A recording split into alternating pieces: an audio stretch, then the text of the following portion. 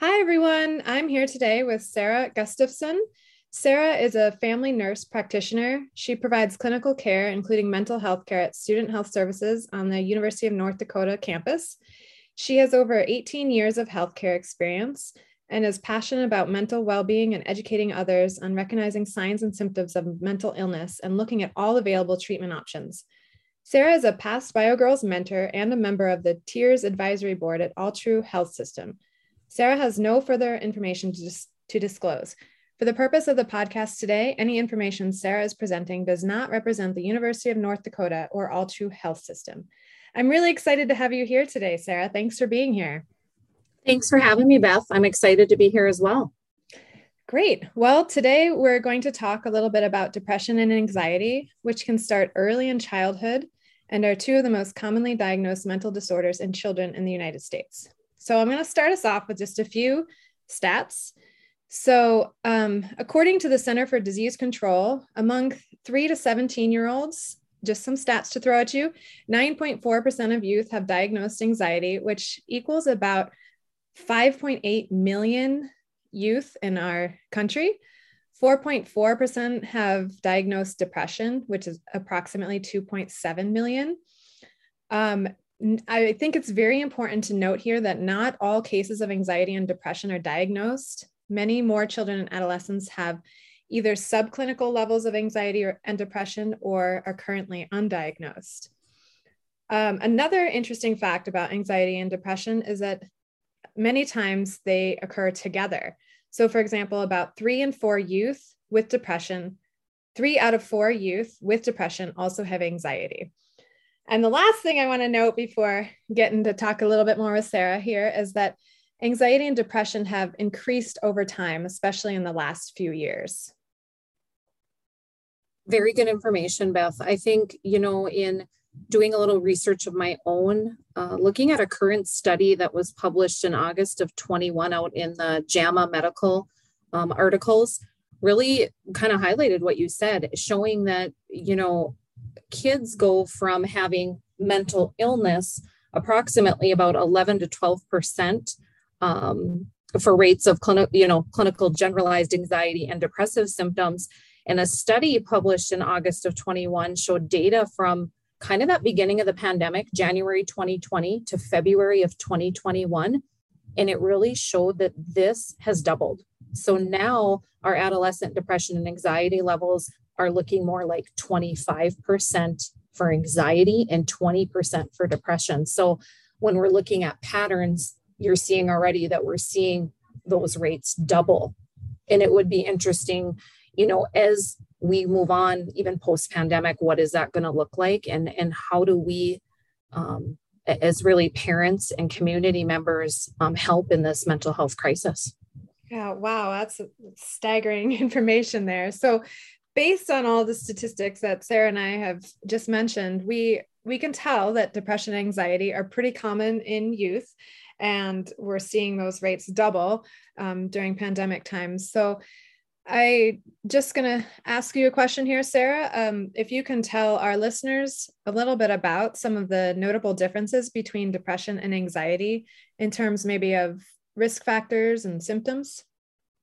Yes. So I think like you highlighted too, depression and anxiety often goes together. And sometimes it's hard to distinguish, what am I seeing? So in talking about depression, just some of the things you might see with depression might be behavior problems at school, changes in eating habits, something to watch in kids too. And specifically when we see a kid who might have some ADHD components in with depression would be binge eating.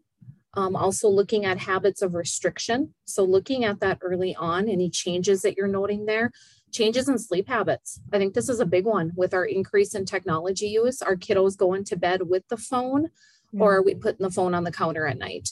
And I think that's a huge thing when we're talking about healthy sleep patterns. So that's a big one, changes in sleep habits, or as a kid just not wanting to get out of bed.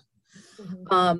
Feelings of hopelessness and worthlessness, lack of interest in activities. So if a kid normally is active with friends in extracurriculars and really pulling back, that's a big red flag. So I would say that's really where a conversation has to take place as well. And just overall fatigue, just always tired and irritable. We know that, kids can be irritable if they're not getting that healthy sleep. And then as they move into those adolescent years, lots of things happening with hormonal changes, and that can also impact some of this stuff.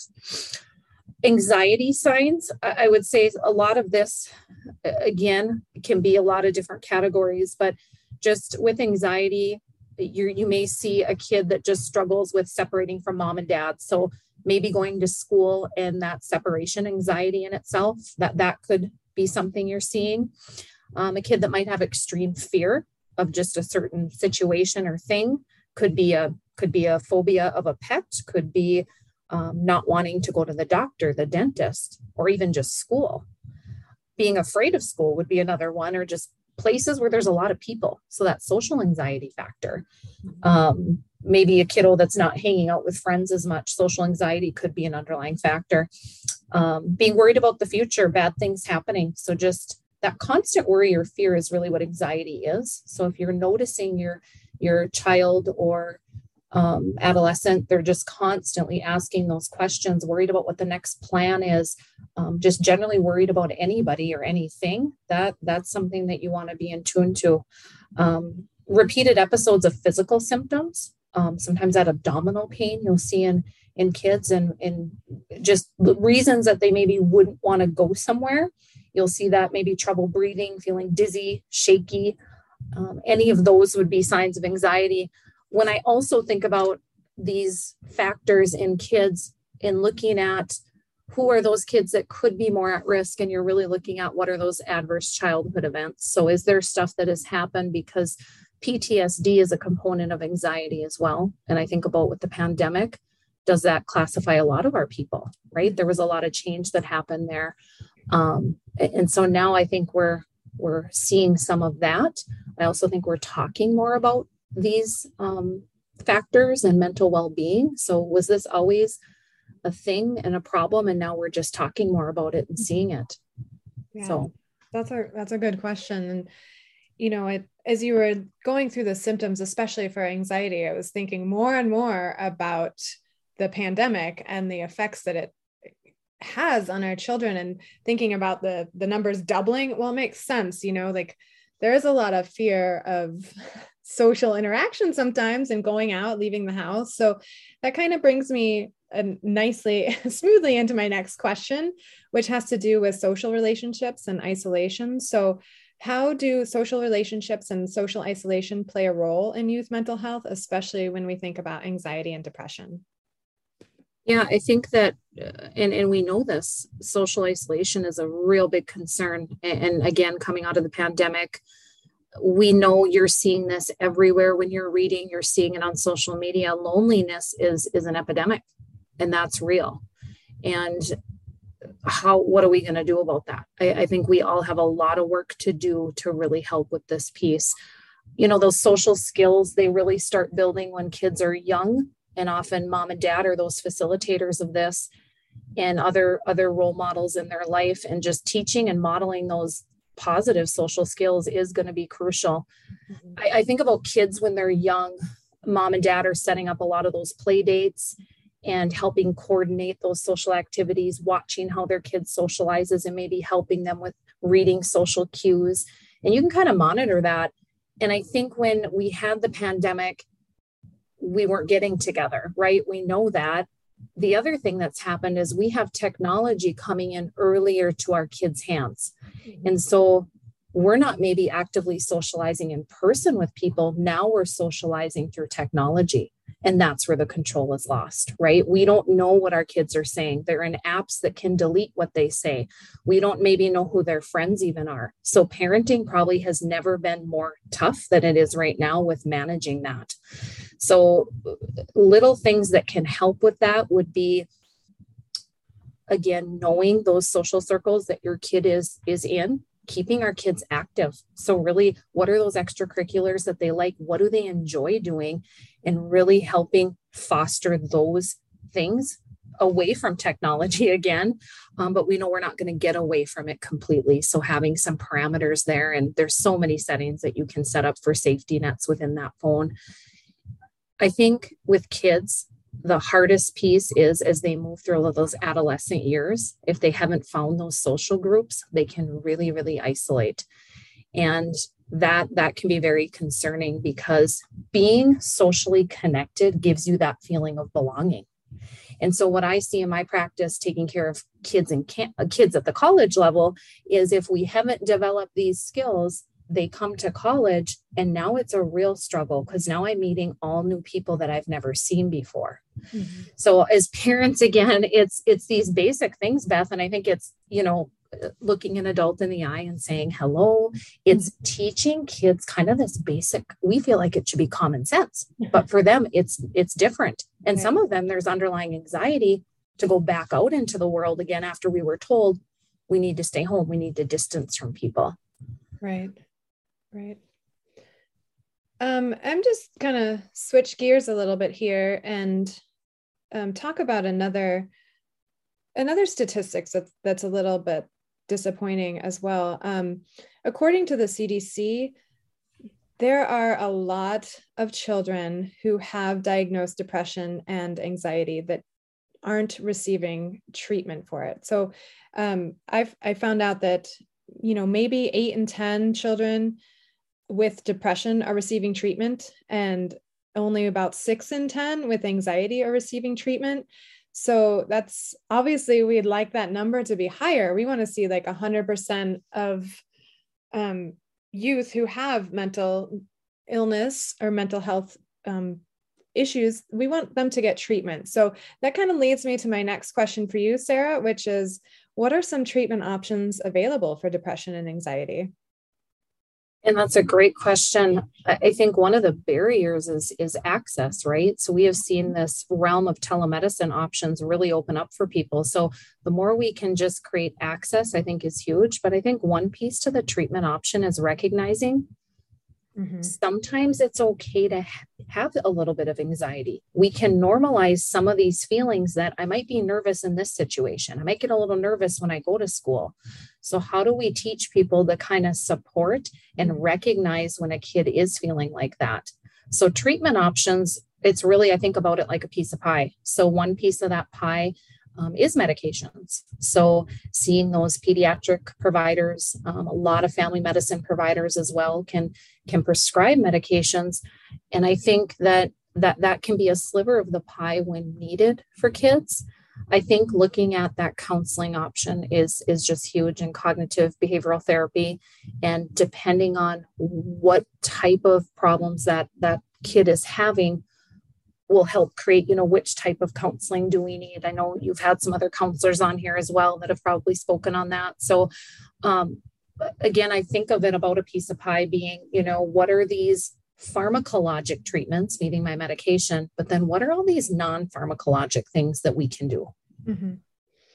Yeah, I have a great follow-up question that comes after that. But before I ask that, I was wondering, as a parent, and I've talked to other parents that have this concern about recognizing, like, let's say, for example, with anxiety, what is the cutoff between a normal level of anxiety? Like, I'm nervous on my first day of school. Like I'm nervous to go to, this party where there are going to be lots of people, versus, something that's more diagnosable. Yes. And I think looking at how is it impacting their daily living?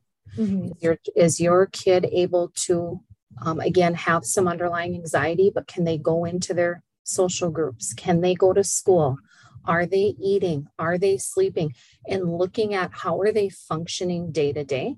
Mm-hmm. If you're battling day to day with your child, or they're uncontrollably crying, they're not getting out of bed, it's a battle every day. That's when I think that you go over that line of, I might not be able to manage this myself right in my house. I'm probably going to need to get some additional help. And I do think about counseling being that first step. Yeah, that makes sense. Like, how I guess you can think about it in terms of how much disruption is it causing? Like, are they nervous on their first day of school, but you drop them off and, they see their friend and then they go to school and they're fine, versus like they're so nervous they can't get out of bed, or, it's a recurring theme that happens every day. So I guess the intensity level, and like you said, does it change your daily lifestyle? I think those are important points. Yes, for sure. And sometimes it's hard. It's hard for us to always know, is this normal or not? Right. And that's when I think when you're feeling like that, and you might be riding the fence as a parent, do I take this further? Do I ask for help? Ask. And, a great time to do that is when you're bringing your kids in for their well child visits. Yep. When you're going in for a physical, and really you don't have to wait for that. Call up the professionals and just say, can I visit about this? But I think also there's so many different resources as well. So, and I think we're going to talk about that here in a little bit. Just what are those other things I can do in my household to help my kids?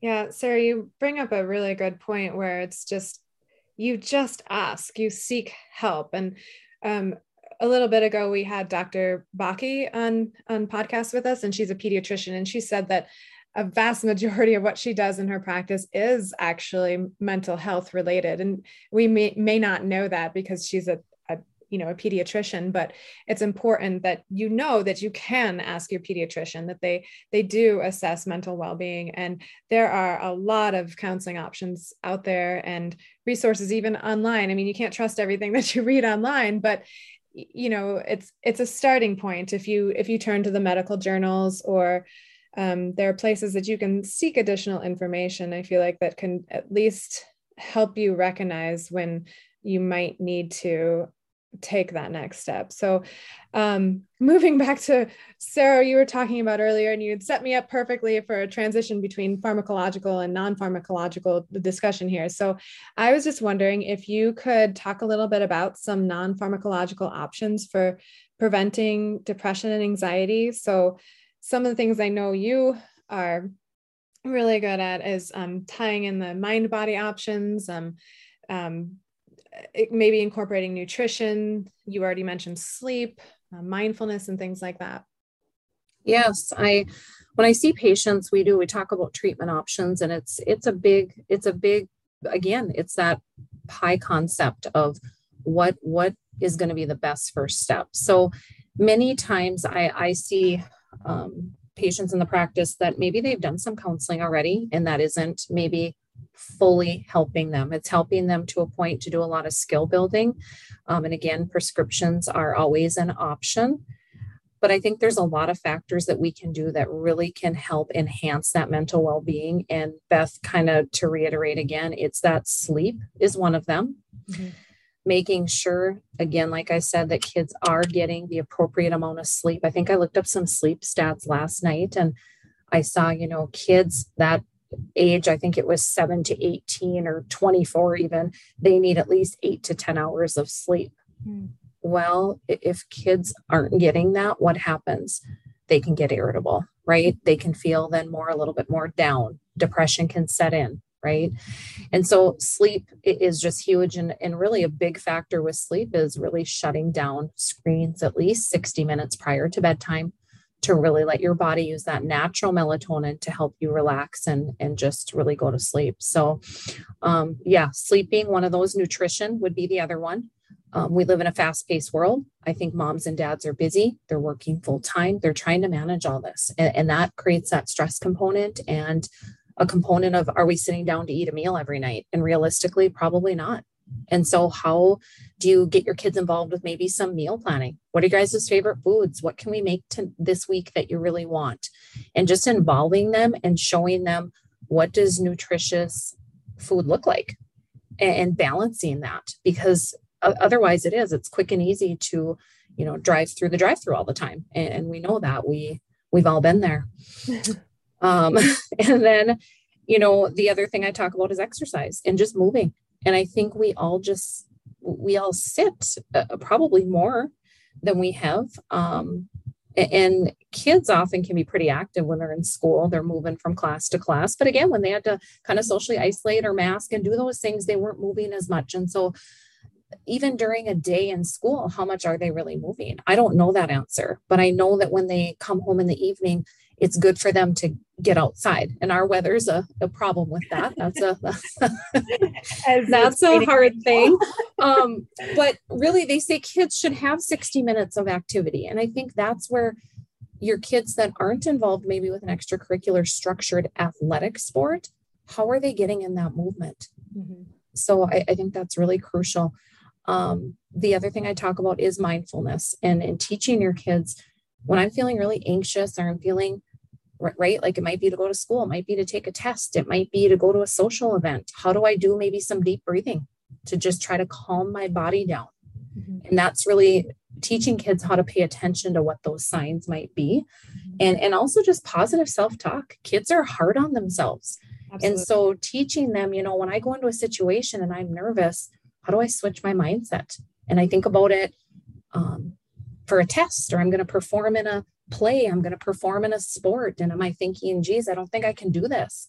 Or am I switching my brain and saying, you know what, I can do this. I got this. I'm smart. And I think those messages come from home too. So it just makes parents, I think, just kind of take a step back and teaching kids that positive self-talk. We can all benefit from that, not just kids, I think adults as well. For sure. And then I'd say my last one that I talk about is that social interaction, which we already hit on.